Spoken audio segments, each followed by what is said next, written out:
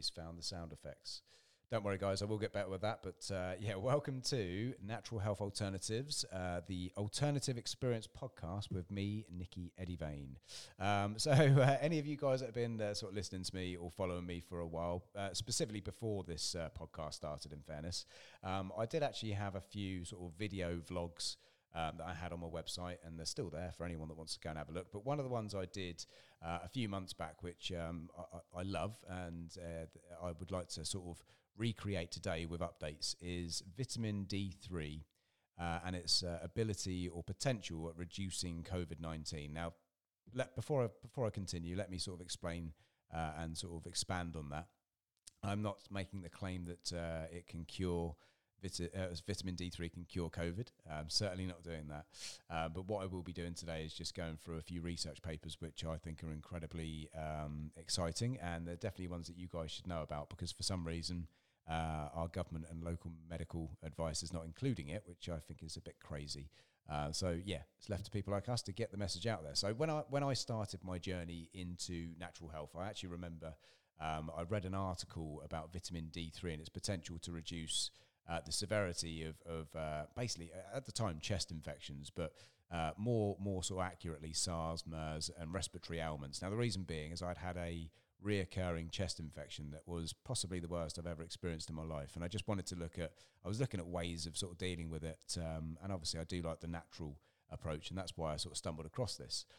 However, when obviously this pandemic struck, I just sort of frantically began sort of trying to retrace my steps to find it. And while I was unsuccessful at finding the original article, I did actually find the research in which the article was based on, but as well as a number of new studies on the same subject. And that's why I wanted to share it, because they're all pretty positive. Now, I've done all my due diligence, I've checked them all, I've read the papers, etc. And I'm only going to give you the specifics and the factual information from that. I'm not going to overclaim.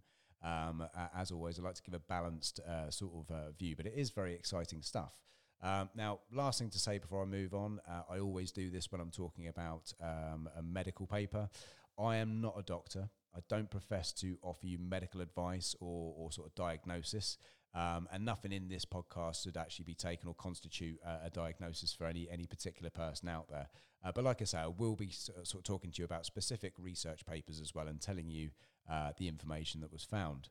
So obviously I am actually qualified in a number of areas within complementary medicine, so the endocannabinoid system, gut-brain connection, that kind of thing. And as a result, over the last sort of 2 years, I've become quite good at reading research papers, because I've had to research medicinal cannabis in so much detail.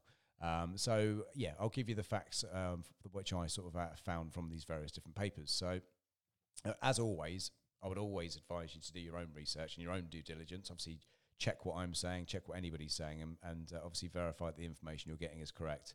But hopefully this will help you to sort of narrow your search if this is something that you are interested in pushing forward with, which I think everybody is at the moment, with obviously the fear-mongering that's going around. So if you do a search on PubMed alone for treatments for SARS, then this brings up quite literally hundreds of peer-to-peer review papers on various different aspects of the subject. But there was a handful of them, around about 9 in particular, that sort of caught my eye.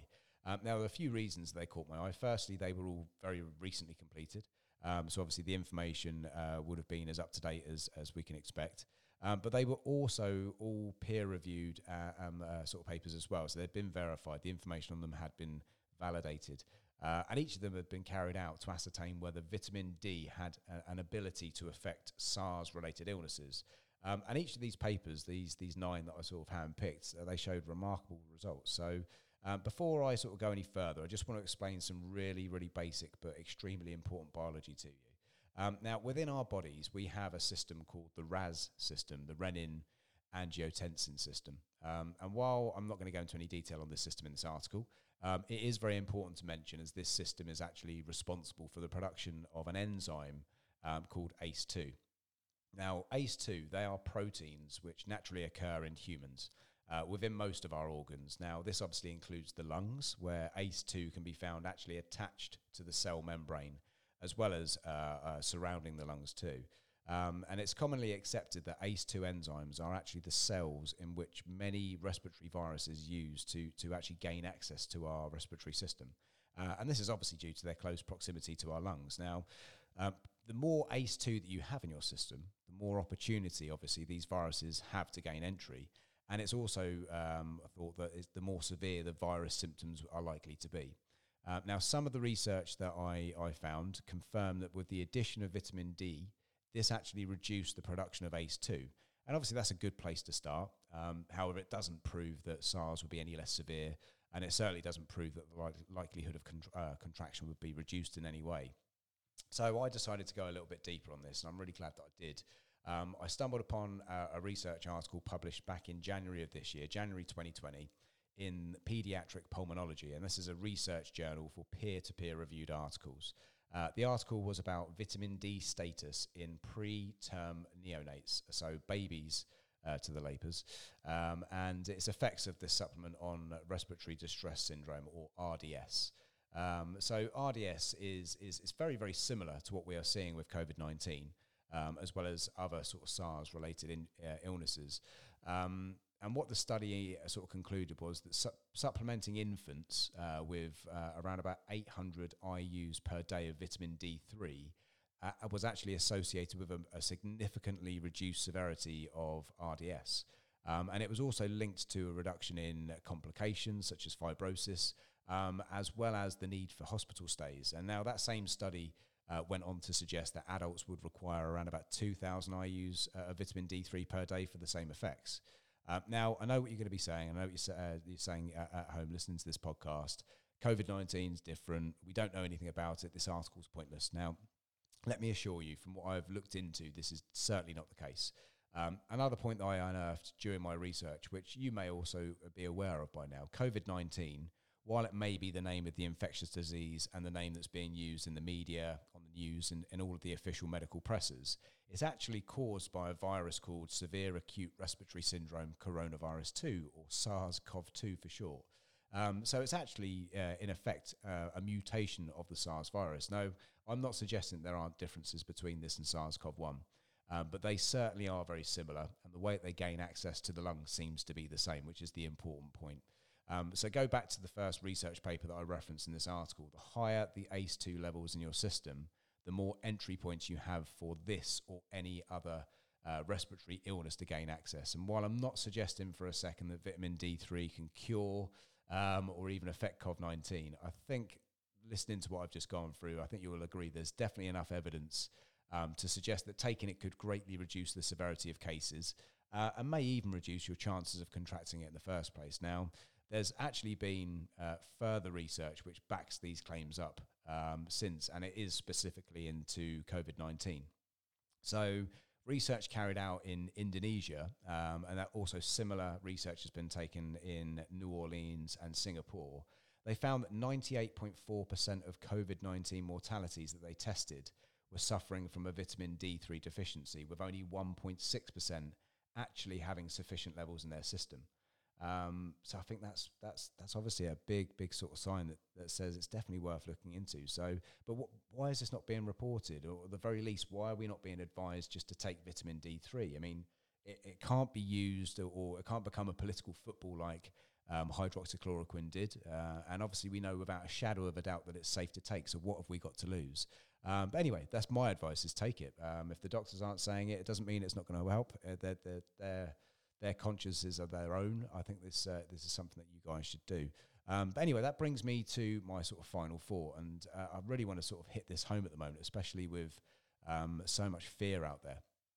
And I just want to put people's minds at rest, really. I mean, we are actually blessed. Our bodies are quite literally the single most miraculous entity on this planet, in my opinion. So our immune system, when it's functioning properly alongside like an efficient endocannabinoid system, they really do have the ability to kind of fend off anything that this planet can really throw at us.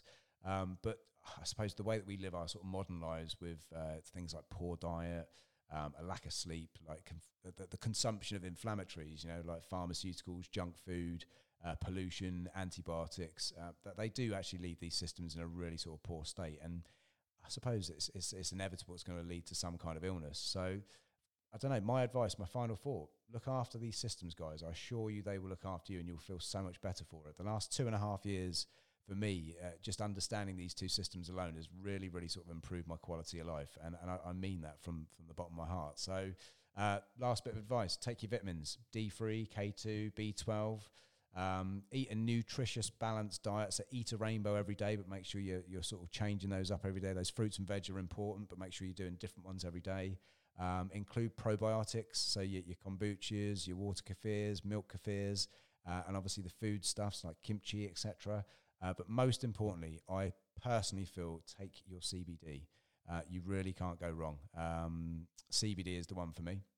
And actually, in fairness, there's also been a follow-up study on CBD and COVID-19, and it's got very, very similar results on ACE2 as vitamin D3 has, but it's also got some very, very positive sort of results when it comes to the cytokine storm that's associated with people trying to recover from COVID-19. But I'll put that into a separate podcast.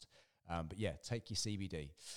Anyway, thank you very much for taking the time to listen, guys. Really do hope that you do take something positive away from it. As always, hit me in the comments if you've got any questions, comments, or suggestions.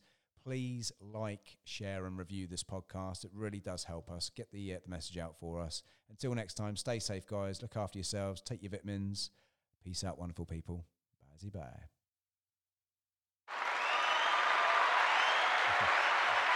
You too, can you?